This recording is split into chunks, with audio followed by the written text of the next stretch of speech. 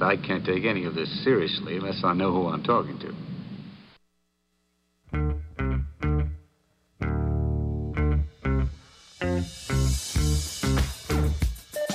TGIF, it's Manson Mitchell with Gary Manson, Suzanne Mitchell.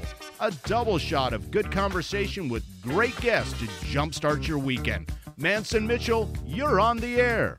Thank you, Eric Kramer. Happy Friday. TGIF. We love to say that around here. Hi, I'm Gary Mance. I'm Suzanne Mitchell. We are joined by bad boy Benny Mathers at the board. How are you today, sir? Doing very well. Happy Friday to my Floridians. How's life in the South? Oh, wait, I'll actually interrupt.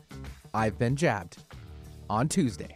I joined the ranks with you. Oh, excellent. Yay. Well done, sir. And which one did you get? I had the Pfizer done.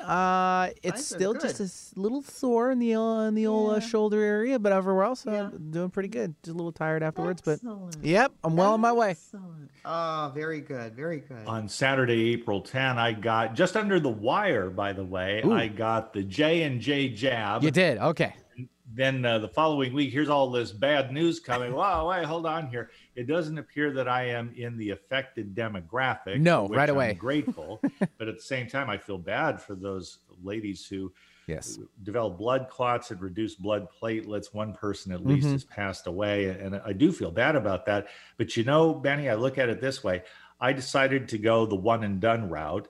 I'm not unhappy with it. My side effects have been exactly as yours. A sore arm for a while, feels okay now. It took about 7-8 days before I didn't notice any tenderness. But given the consequences of not getting the vaccine and having to worry about being exposed to COVID, I'll take that little bit of discomfort. And I'm in agreement with you too. And is Washington, the Seattle area in particular, home base for us on the radio, are they opening up? Is there a different attitude about spatial distance and about mask wearing? We're still proponents of even whether you have the shots or not, or still just to wear it no matter what, just to protect everyone, I think. And we've been doing it. I mean, we were the first ones to launch this whole COVID-19 thing, so to speak, here was on our home soil. So it's we're definitely doing the right thing. You see all the reader boards, when you're out driving around, I'll say, stay safe, mask up regardless. And that's always a good thing just to kind of keep pushing through. Yeah, very good. Well, I'm glad you got Yeah. a vaccine, at least one. Yep. And Suzanne's got one shot to go. I've had one shot and I have one to go after May 5. There you go. So- I'm going to be on the 11th, so we'll be around the same time frame there. We are. Yeah, we're going to be pretty close.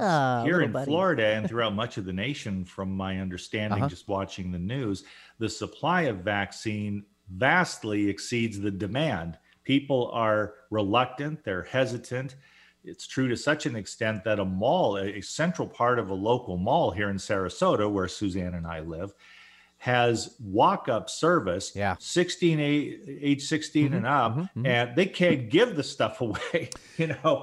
I laugh, but I mean, really, compliance here, if we're going to achieve anything like so-called herd immunity, requires that you participate. Right. And looking at statistics from here in this state in particular, we are kind of our mountain range is kind of like separating the two sides of the state. We have one side is acting a little different than the other side of the state, which that was a potential choice for me. It was to drive over to the eastern side to get the vaccine because there are more availabilities than over on the west side because there's just more population. So but not always easy to make that drive, though. No, and that's the thing, because a lot of people are saying you have to go back to the same location. I'm like, all right, well, then you have to kind of manage, time on the road and then, blah, blah, blah. So.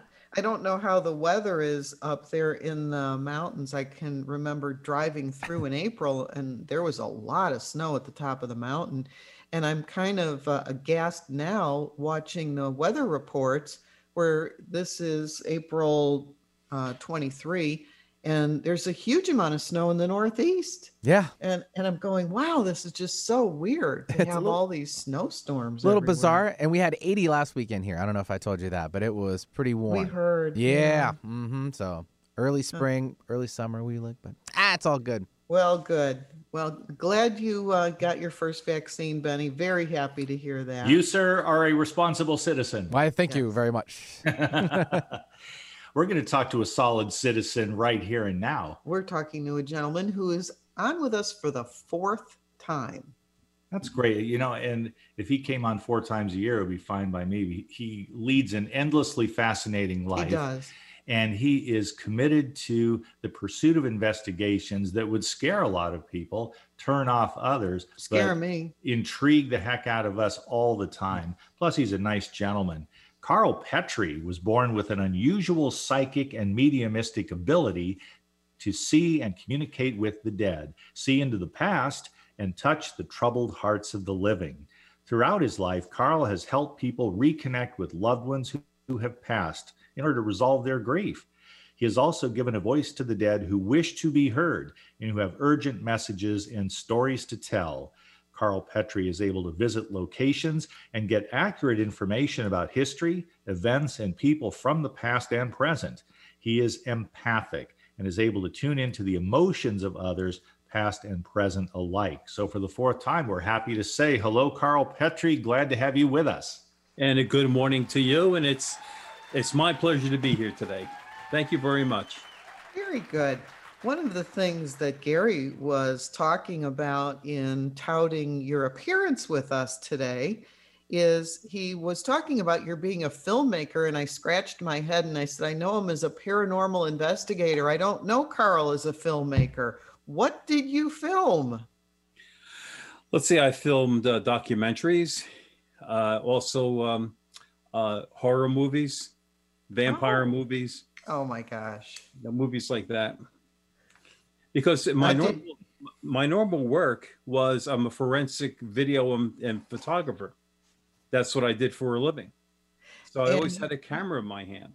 And you did that like with regional authorities, like for medical examiners and police and things like that? Yes, or the government agency like the FBI, people like that. Oh my God. Now see, Gary, I never knew this about Carl. This is fascinating. He's a multifaceted man, Suzanne. We just need to come to terms with that.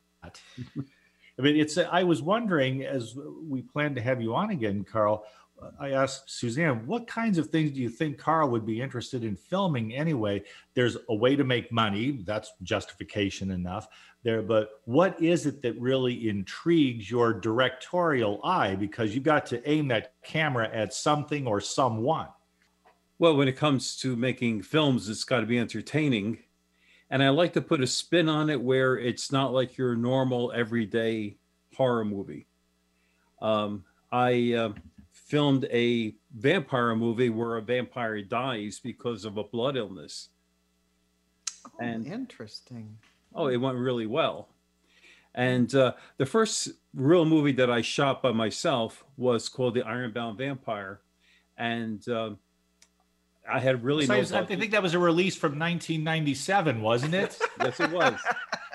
Thank you, Benny. And I had putting little notes up here for us as we talk to you. And my budget for it was $2,000. Oh, really? Wow. Today, I've sold over 86,000 copies. That is terrific. So the films are good. People enjoy them. And I did a psychic investigation, and that was another movie I made called The Ghost of Angela Webb. Right on the chart, it should be right there. Okay. And that was shot for very, very low money, probably less than $4,000. And it sold right now about 68,000 copies. Well, I think that's great, but it just suggests a question to me, Carl. If you're having that kind of success, did you experience a bout of professional jealousy when you heard about the Blair Witch Project? Because that was pretty much, it was done on a very small budget. There was a lot of the handheld camera, which, by the way, made some people ill. They couldn't stand all the jarring camera angles and the panning going on. As you looked at a project like that, what were you thinking?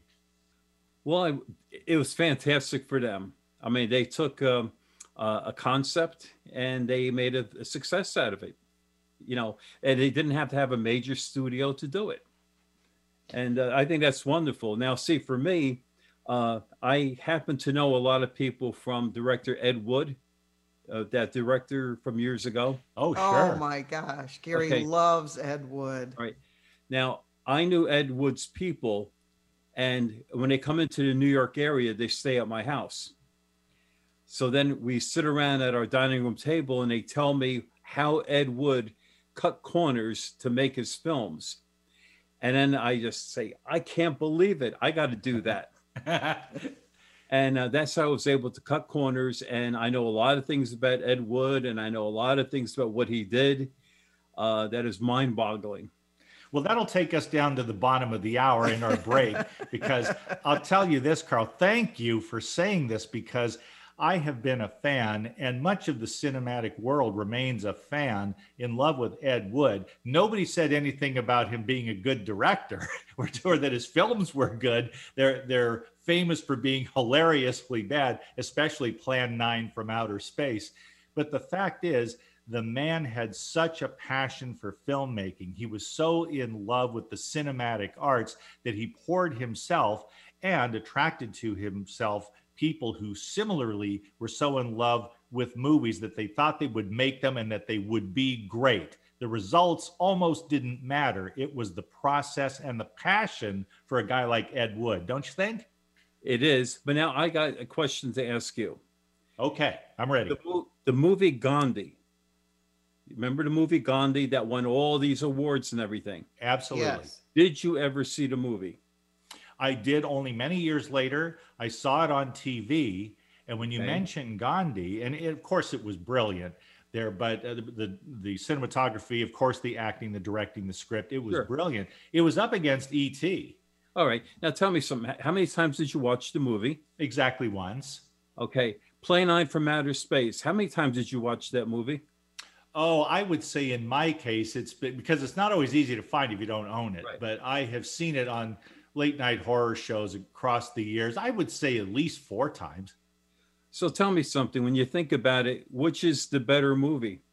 Oh, I had a much better Gandhi. Yeah, a Plan 9 from Outer Space, because I'm laughing. I like a good laugh. It's so much of the laughter is unintentional because of the logistical nightmare that was putting together that film on a threadbare budget there. But I feel a love for somebody who would make a movie, no matter how bad. You can see that they put their passion into it. I will always respect that, regardless of the actual result in cinematic terms. That's what I mean. It's like it's the purpose of a film is to be entertaining. And then I always look at people and say, how many times did you see Plan 9 or one of his other films? And they always say more than once. But when it comes to Gandhi, they see it once. You know, so yes, that's true. In fact, a coworker of mine, just to tell you about this, speaks to popular reception of films. My buddy that I worked with in a department store was really ticked off that E.T. didn't win everything in sight come Oscar time. And he said to me, I still remember it, and this was like, 1983.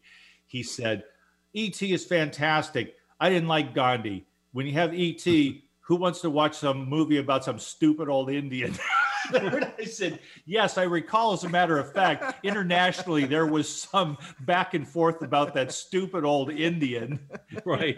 They would much prefer to have some alien landing and phoning home. But point taken, because that's exactly what you're getting at, Carl, is does it entertain? Does it grab you by the heartstrings? Exactly. Now, Dolores Fuller was a very good friend of mine. She and her husband. And they made a documentary about her husband's father, who was a great aviator. And through me, that's how that movie was made. And now it's quite all over the place. And a lot of schools that teach aviation, they show that documentary. You know, so I'm really happy about these projects that I get involved with. Oh, absolutely. I couldn't identify an Ed Wood movie, but I do recall the movie about Ed Wood with Johnny Depp. And Yes. I liked that movie. The great film, in my opinion, a great film directed by Tim Burton. Right. And what was that called, Gary? Ed Wood. Ed Oh, Wood. it was called Ed Wood. Yeah. And I what is your liked opinion that. of that film? Well, Dolores Fuller sat in my living room and she pointed out every mistake in the movie. Every bit of creative license, you mean? Yes, and she one of the first things she said was, She goes, Bella never said any kind of curse words. Never. He never did that. I don't know why they did that to him.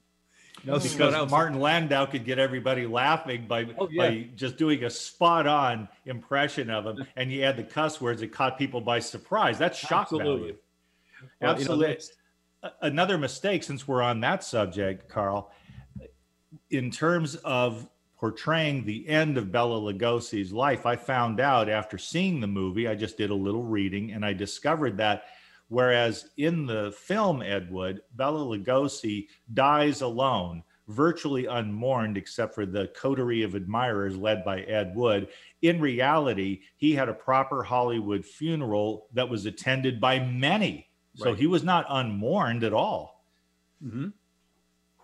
Are you still making films, Carl Petrie? No, I'm not. And the reason for it is that people are not buying DVDs. And the only way I can recoup the money from making it is when people buy the DVDs. Okay. So interesting. I can't get my money back, so I can't really make it. Yeah. It's fascinating about these subscription services. And isn't it interesting, folks? We thought we were going to bring them on to talk about ghosts. It turns out the DVD world is the ghost there. But when we look at people's consumption habits, this is something that people sit up late at night worrying about in that industry. As you say, people don't buy DVDs. I do, because I like the classics. I've got the Phil Silvers show. You can come over and we can watch some of the best episodes watching Sergeant Bilko. That's just how I run. Right. But I do take your point. And one of the problems for people, as Suzanne and I have discussed on air with a pop culture maven, is that if you subscribe to a service, it could be Netflix, of course, they're huge. Hulu, that's another one. Amazon. When you get these, if you're in for a penny, you're in for a pound, as the old saying goes. You can't select from a menu of what you want to watch. You've got to get the whole Magella. Right. So now TV costs like $500 a month because you have all these separate subscription services to which we get none of them. We just get the 400 or 500 or 600 channels that we get normally through Comcast. So yeah, without even ordering any special stuff, even just your basic cable gets you a lot. It's true. Before we leave the subject of Ed Wood, he's in his glory wherever he is right now. And I keep thinking back to the Tim Burton film. If you've never watched it, Ed Wood, that's all you have to remember. Get Ed Wood, filmed in black and white, which was a smart directorial decision, in my view, because it takes you back to that era. Right. And it's just so funny, but it's also heartrending in places too, because you learn that passion has its price when your individual talent is not equal to your ambition. And haven't we all been in that position at one time or another? It's so relatable. Right. But when I think about a film like Ed Wood, I also think that the movie within the movie gives you some idea of Ed Wood's career, and part of it would be quite relevant today. I'm speaking of one of his movies called Glenn or Glenda, because the thing a lot of people don't know is that Ed Wood was a cross-dresser. He wasn't. I didn't know that. He was not ashamed of it. And when it comes to the lady of your acquaintance, Dolores, right she might have had an opinion or two about that. You can accept that if you are romantically involved with a man. Either you are going to tolerate it or you are not. And that issue comes up, as well as the film Glenn or Glenda, speaking to an issue that we deal with in society today. That's true. But she came to terms with it. It didn't really bother her. But it's true about her Angora sweater. She would go to different shows here and bring the actual Angora sweater that Ed Wood would wear. She says it's kind of stretched out, but she said, here it is. This is what he wore.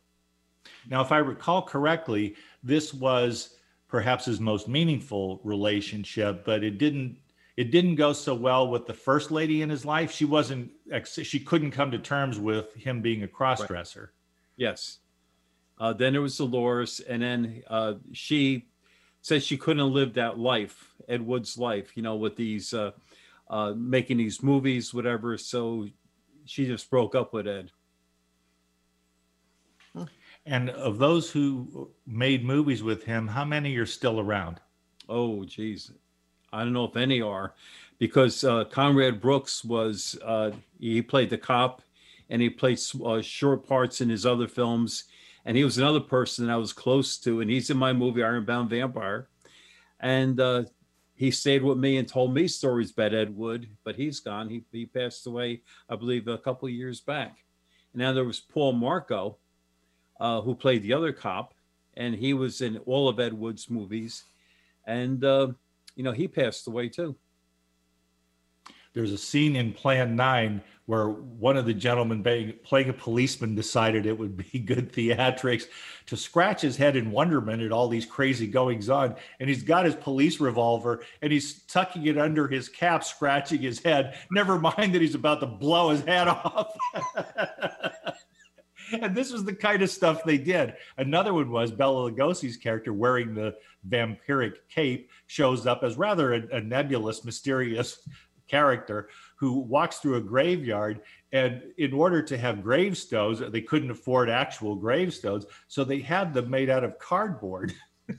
And when Bela Lugosi walks past one with his cape, it touches the cardboard headstone and it's flapping back and forth. And Ed Wood, being Ed Wood, just leaves it in. Oh, crazy. Well, 16 millimeter film is expensive. We can't have too many takes on anything.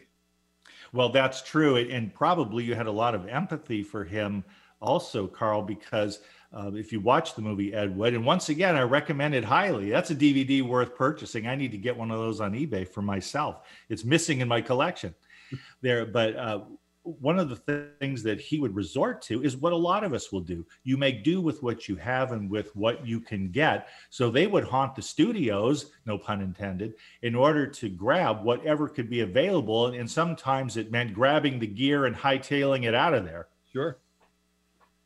And he used World War II film surplus, for his movies. Like you would have a 100-foot reel that they only used maybe 50 foot. And he would buy the other 50 foot cheap and use that to make his film. So he had little tiny bits of World War II vintage black and white film and recycle it and make his films out of it because it was so cheap. That is fascinating. It's instructive for all of us because how many of us, regardless of our life circumstances, sooner or later have had to make do with less and do what you can with it. Very creative. Absolutely. Very creative. Well, we can touch on another subject, or we can just take our break a couple minutes early because we have other things we want to talk to Carl Petrie about. Absolutely, we do. Why don't we go ahead and take our break right now? All right. We are talking with Carl Petrie, if you haven't gathered that already. He is also known as the absent witness, and we'd like to get into a little bit of that on the other side, because to be an absent witness seems like a contradiction in terms, but not when you live the life and have the career of Carl Petrie. So stick around and we will get into that and more on the other side of a short break. We are Mance & Mitchell, and you are tuned in to Seattle's home of alternative talk, AM 1150. We'll be right back. Terry Loving wants to help you with your online marketing challenges right now. She has several courses she is giving away to help you get your business working for you online. Yes, giving away. WordPress websites are her specialty, yet her technical skills go way beyond that. Check out her blog at terryloving.com or email her directly at terry@terryloving.com. That's terry@terryloving.com. Staying connected with Gary Mance and Suzanne Mitchell is easy. Just go to manceandmitchell.com for the latest info on topics and guests. Friend Gary Mance and Suzanne Mitchell on their Facebook pages and like the Mance & Mitchell show page at facebook.com/Mance & Mitchell. If you're on Twitter, share a follow with Gary and Suzanne at Mance Mitchell. Join Gary and Suzanne Friday and Saturday mornings at 10 a.m. for an unusual show that covers everything from personal growth to the paranormal. Here's an amazing act. Here's a tremendous act. Here's a startling act. The amazing, the thrilling, the greatest, spectacular, incredible, exciting, wonderful, world famed, most unusual novelty act. The home of the A-team of Alternative Talk is ManceandMitchell.com, heard right here on Alternative Talk 1150 AM or streaming live from your computer anywhere.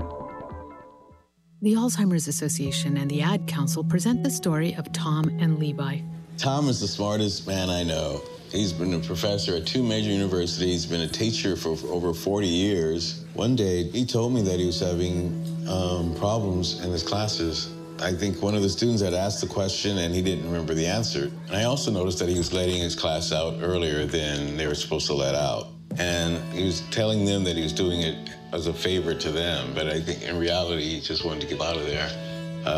I was really starting to worry because I saw something was wrong.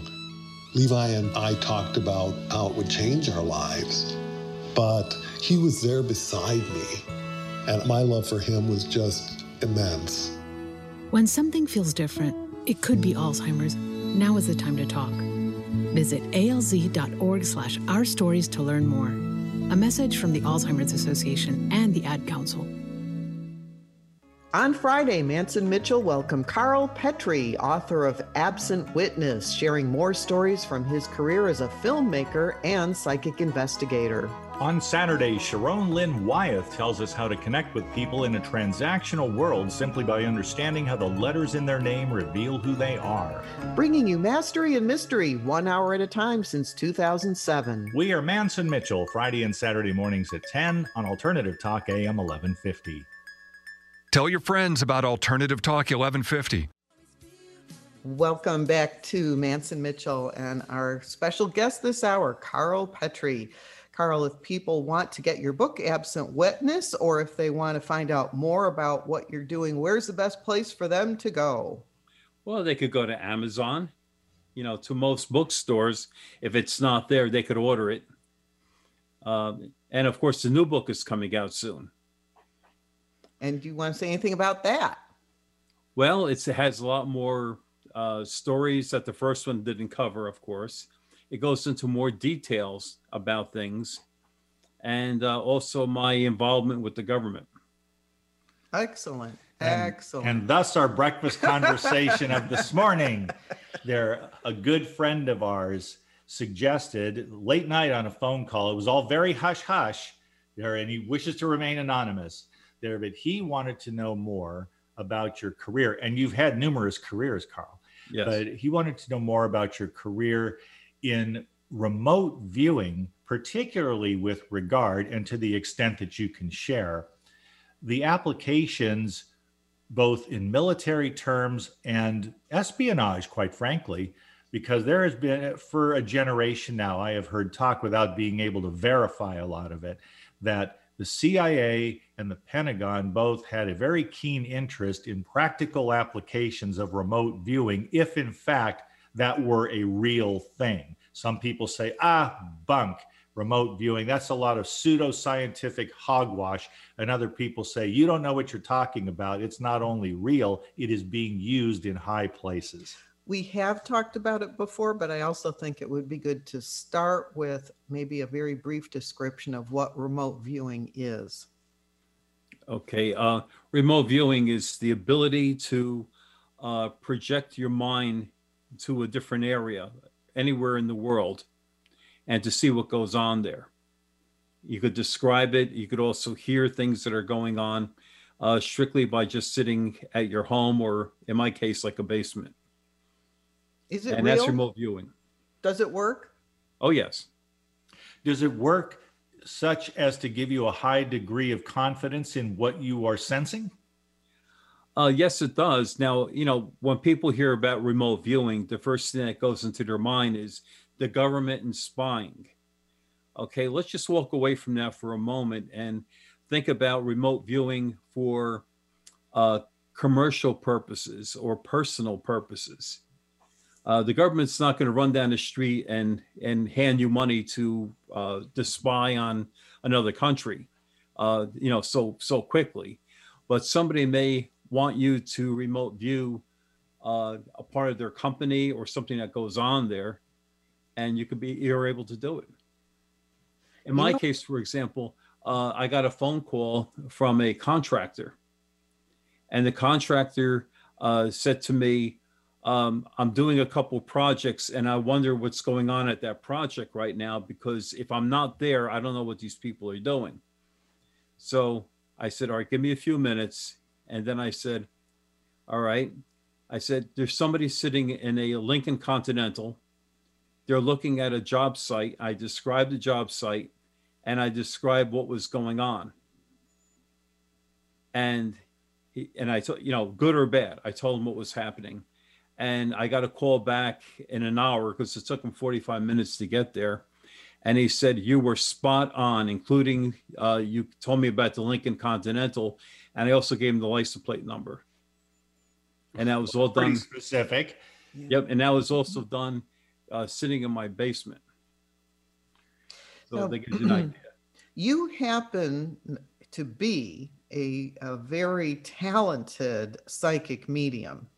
But my understanding from having discussed this before was that this is something that people can actually be trained to do. So are you aware of people who don't have the same talent that you have still being trained as remote viewers? Well, it's only my personal feeling about that. I don't believe that everybody could be trained to do that. Okay. Because not everybody's the same, and not everybody thinks the same. It's a type of personality that you could tell could do remote viewing, and a lot of people don't have the perseverance or the patience to do something like that. And no matter what they do, they'll never learn it.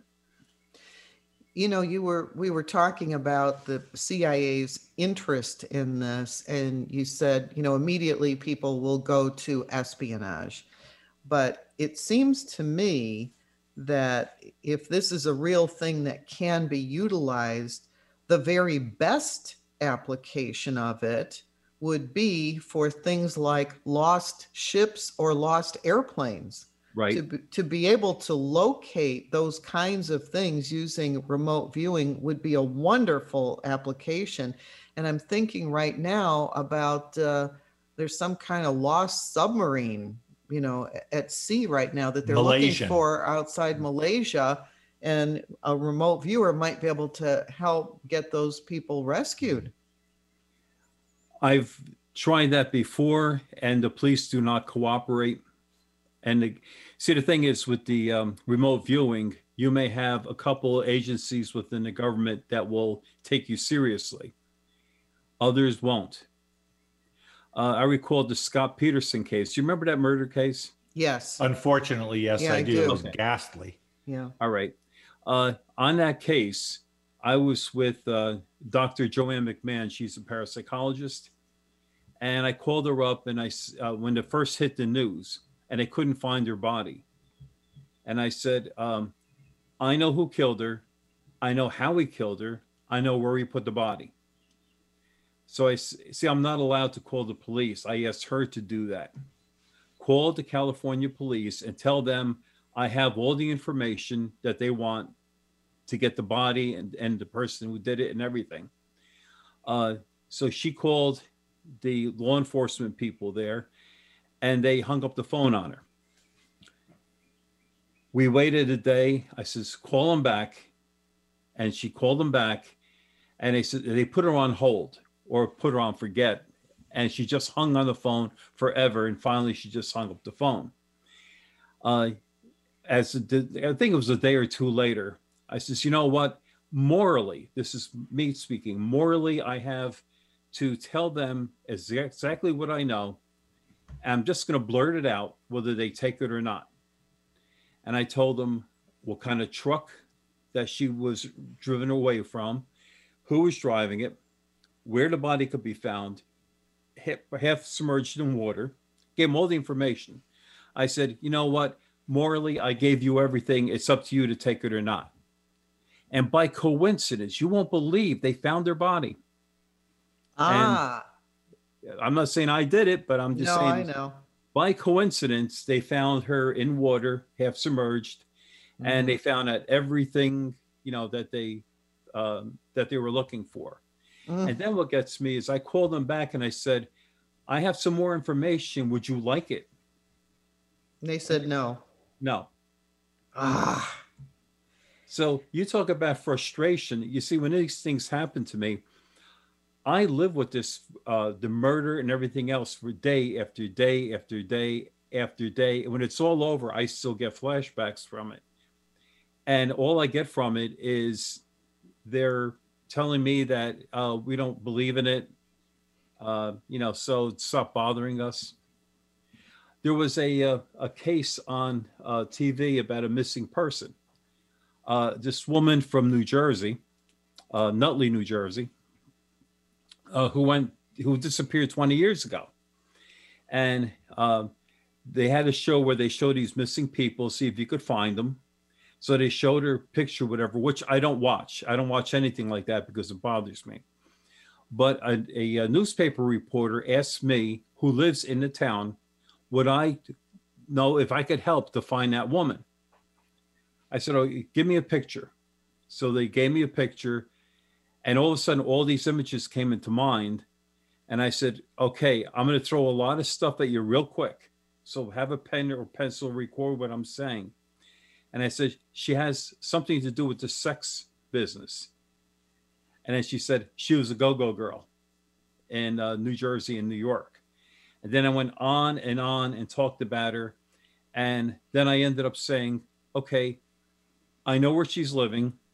And if you want to call the police, whatever, or call the Nutley police and tell them they could look at these particular places and they will find her there. So she said, okay, she called up the police and she said, here is the information that I got where she's living at. She gave the police all the information. And also my number if he wanted to talk to me. Well, days went by, they never called me. And so she asked me, she goes, they never called you? I says, no, they never have. So she, as a reporter, calls the Nutley police. And she said, how come you didn't call him back? His answer was, it is not against the law to disappear. That's why they had a TV show about it. But he said, it's not against the law to disappear. And he dropped the whole thing. So what in the world did I do all this for? Somebody was looking for her and she didn't want to be found, is what it sounds like. And so that's kind of an interesting dilemma, a very human dilemma. You know, if somebody disappears, but the person who disappeared really doesn't want to be found. Right. When I think of this story you're telling us, I think of how appropriate it would be for an episode of, for example, the Rockford Files. I could see, Jim Rockford going to find someone, goes to a great deal of effort and discovers that she didn't want to be found in the first place. Right. So, the stories of remote viewing, whatever, may sound fascinating.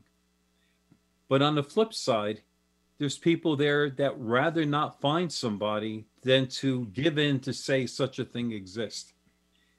And I learned, also Ingo told me that many years ago. That, most cops won't. Ingo Swann. Yes, Ingo Swann. And was he the original, did he create remote viewing or design it? He was one of the first few that did it. And he would test me all the time. He was quite a character.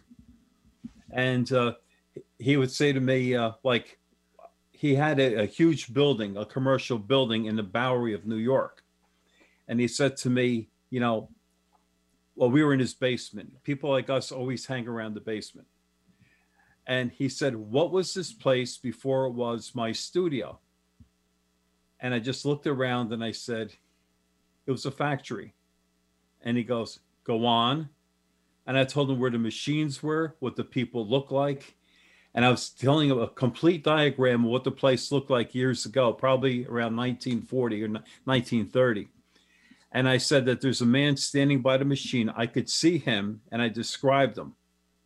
Now, there was another psychic that was in the room, and she did not see what I was seeing. And Ingo just sat there munching on a small cigar. And after it was all done, he pointed to where I said this man was standing with an apron on, and he goes, "I see him too, and I believe his name is Frankie." Wow. So, this is a normal type of deal that I would see Ingo all the time, and he would test me. He wanted to test me all the time to see if I could actually see this stuff. And if I didn't, he would yell at me. He'd go, try again. And eventually, I got what he wanted. But that was training my mind to start thinking like he does. Viewing is in the word remote viewing. So you are looking at something. My recollection, and please correct me if I'm wrong, but I said to Gary, there is something in my recollection about Carl that tells me that one of the clairs that he has that's strong is clairaudience. Am I correct or incorrect that you hear things, you hear Yes. words? Yes. And is that precognition is called. Are you stronger in clairaudience than in clairvoyance? They're both equally. Equally, okay. Because we talked to another medium who said that he liked working with clairaudience because he said you don't have to interpret what you're seeing if you can hear the words. And I thought that was kind of interesting. And I said to Gary, I think Carl Petrie is strong in clairaudience. So I just wanted to double check that with you. Actually, both. But you see, here's another thing. I know I'm saying things that people don't want to hear, but this is the way it goes. There was a major network that met with me that wanted to do a TV show because they heard about what I could do. Okay. And I thought it was wonderful that more people could, learn about the subject. Mm-hmm. And we met at a restaurant on one of our major highways here. And we all sat around the table and I started to talk, and the glasses on the table all started to move, and they started moving towards the edge. It looked like they're going to start dropping. They kept real quiet when I was speaking, and all of a sudden I saw hands go across the table grabbing the glasses. And he goes, "Does this happen often?" I says, "Well, it does. I'm used to it. These things happen." I scared them so much they didn't want to do the show. They did not. They've got this golden material and a guy who can bring it. They don't want to do it. They were put off apparently by the phenomenon of psychokinesis. Yes. But as you were talking to them, it doesn't sound to me, Carl, like you were talking with the intention of moving glasses around. It seems to have been a byproduct. Yes, it was a byproduct, and it moved. There was a TV show that was on the air, which I don't want to tell you which one, but we were on Long Island, New York, and they had these young students that were doing ghost investigations. And so they had me and another psychic go there, and we're the real things. So we go there, and then we were talking to the students, and we said, "You're looking in the wrong place. This is where you're supposed to look." And we started talking to them about it. And all of a sudden, the students started to freak out. They got scared. So they told the producer, and the producer ran up to our table and he goes, "What are you people doing?" They said, "Well, you hired us to be part of this, so we're just telling them that they're looking in the wrong spot." And we started telling them about what we told them. He goes, "Are you crazy? This is a show for entertainment. We don't want this." Yeah. He goes, Yeah. "You're scaring them." So it happened Yeah. one more time where somebody got scared and they asked us to leave. We have heard things like this before and have talked about this many times. So I don't want to beat that horse to death too much. But the ghost shows frequently are about just entertainment. They're not about actually doing the research that is done in normal life. Right.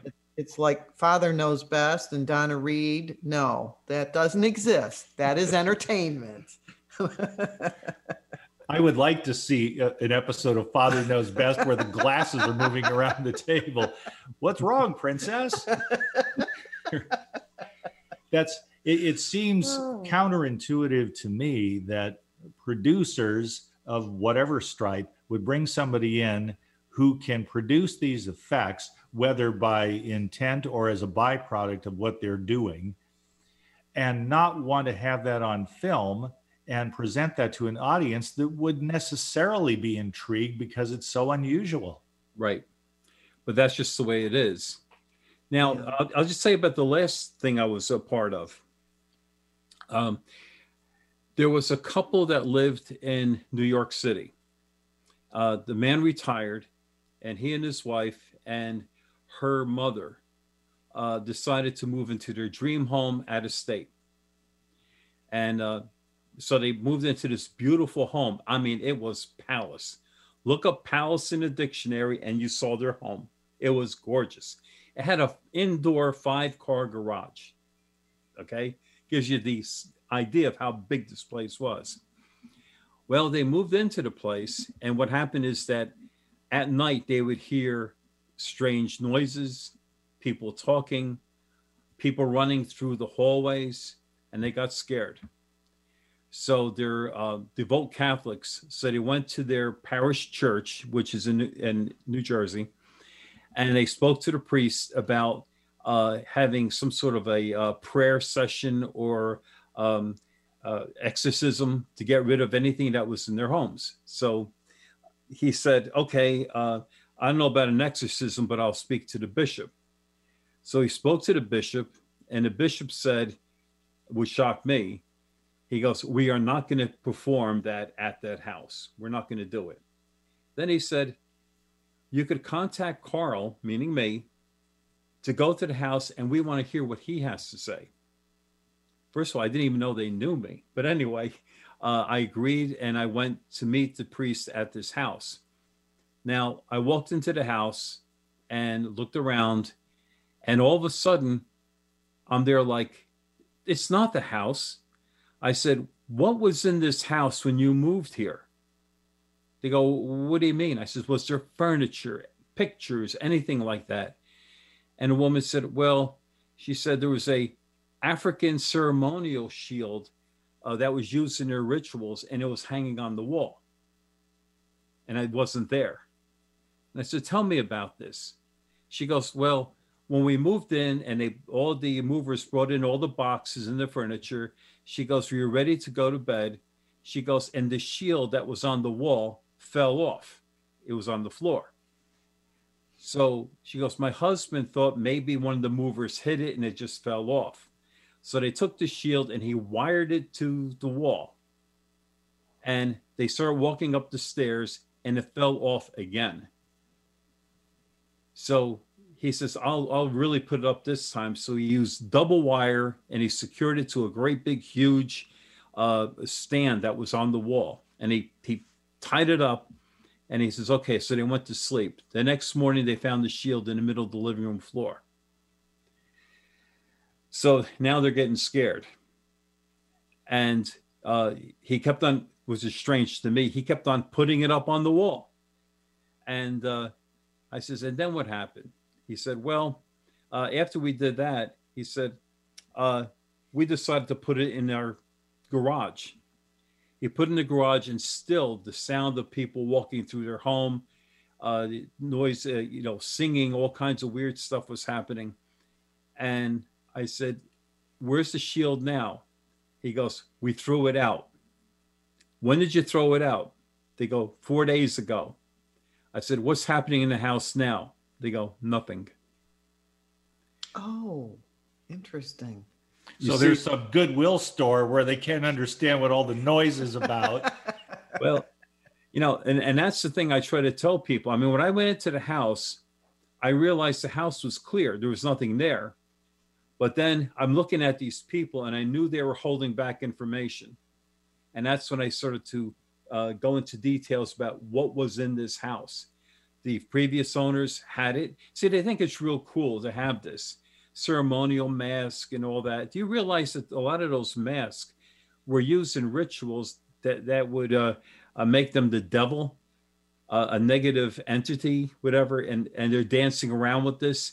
And these rituals could have been going on for over 1,000 years. So that mask is holding all this negative energy. And here it is. These people buy it and they put it up on their wall. very bad thing to do. Speaking of haunted objects, you ever hear of John Zaffis? Oh yes. We've interviewed him. Okay, John Zaffis is a great guy. Yes. He has a museum of the paranormal in Stamford, Connecticut. Yep. And Rosemary Ellen Guiley, we're very good friends, and she asked me to go with her to the museum to walk through it off hours, and to get my impression of things. Mm-hmm. So I did, and I spotted a couple of things that really bothered me, and I told them, remember, I was never there. I don't know these objects. And as I was picking up these objects, I was telling him the history of the objects. And he says, "You're correct. Everything you're saying is true." But see, the thing is about people, they buy things like on eBay, dolls or especially clowns. If you go through the Zaffis Museum, you will see a lot of clowns, a lot of dolls. Because remember, these are things that have a look of humans on them. Right. And when you think about a clown is a grotesque human with a deformed face, weird hair, and it's actually scary looking. And that's who you have as a clown.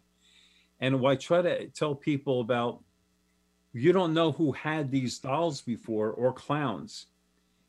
And I says, I want you to think about something. If you watch documentaries about World War II, about the concentration camps, if you look carefully, you'll see little girls who are probably close to death, clutching onto their dolls. And you see them walking with their mothers, heading for the gas chambers or whatever with these dolls. The big question is, what happened to those dolls? Were they thrown in a pile? Did somebody take these dolls away from the concentration camps? Now, all those dolls that have this imprint on it, yeah, they're in society. Some of them are loose. Yeah. Would you really want to bring a doll like that into your home? I would go so far as to say, Carl, that I don't think I could put my hand on it. I just wouldn't even want to touch it. Exactly. And do we have time for another story? Quick one, 2 minutes. 2 minutes. Okay. Without going into fine details, I was asked to go into a house with a locked door in it. And this old man had this house that was built by a company that demolished houses. So there was pieces of factory, whatever, within this house that he built. And when I asked to go into the room because I was looking for electrical problems, the man came down, opened the door, and walked away. When I walked into this room, the room was not occupied since 1960. It said, "Happy New Year, 1960. There was food on the table that was mummified, the liquor behind the bar, because they had a full bar, a stage, and a dance floor with confetti all over the place. And the liquor was all down in the bottles. They evaporated." And I asked him, what went on here? He says, in 1960, my father and mother had a party here. And during the party, she went upstairs to the bedroom. She didn't feel good. She laid on the bed and died. Ugh. My father came down here, told everybody to leave, locked the door, and has never opened it since you walked in here. Oh, my goodness. Wow. So these are things that I come in contact with, because I investigate anomalies which deal with the paranormal. This is what I do. And I have to explain why things are happening, in that house. Why are things kind of creepy? Why is the father very close to committing suicide? Mm. Mm. But, there's so many of these things I've done.